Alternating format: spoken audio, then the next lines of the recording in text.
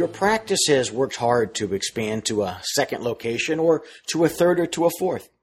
These could be other ASCs at which your group provides anesthesia, satellite offices for your cardiology group, or additional GI centers for your gastroenterology practice. The story runs across all medical specialties.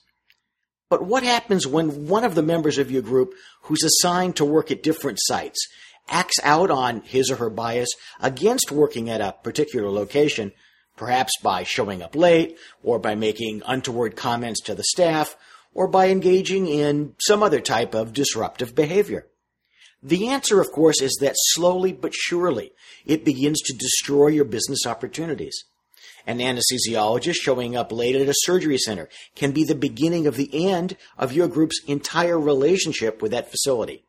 The cardiologist who doesn't like working at your satellite office in the suburbs can easily telegraph this to referring physicians, drying up streams of business. Certainly, there are personnel, management, and contractual issues involved. But on the purely contractual side, your practice's employment agreement or subcontract agreement with physicians must either delineate level of service expectations or make reference to policies and procedures that must be complied with. And your group must have teeth to enforce compliance as well as the will to do so. Practices fall apart from the inside more often than most realize.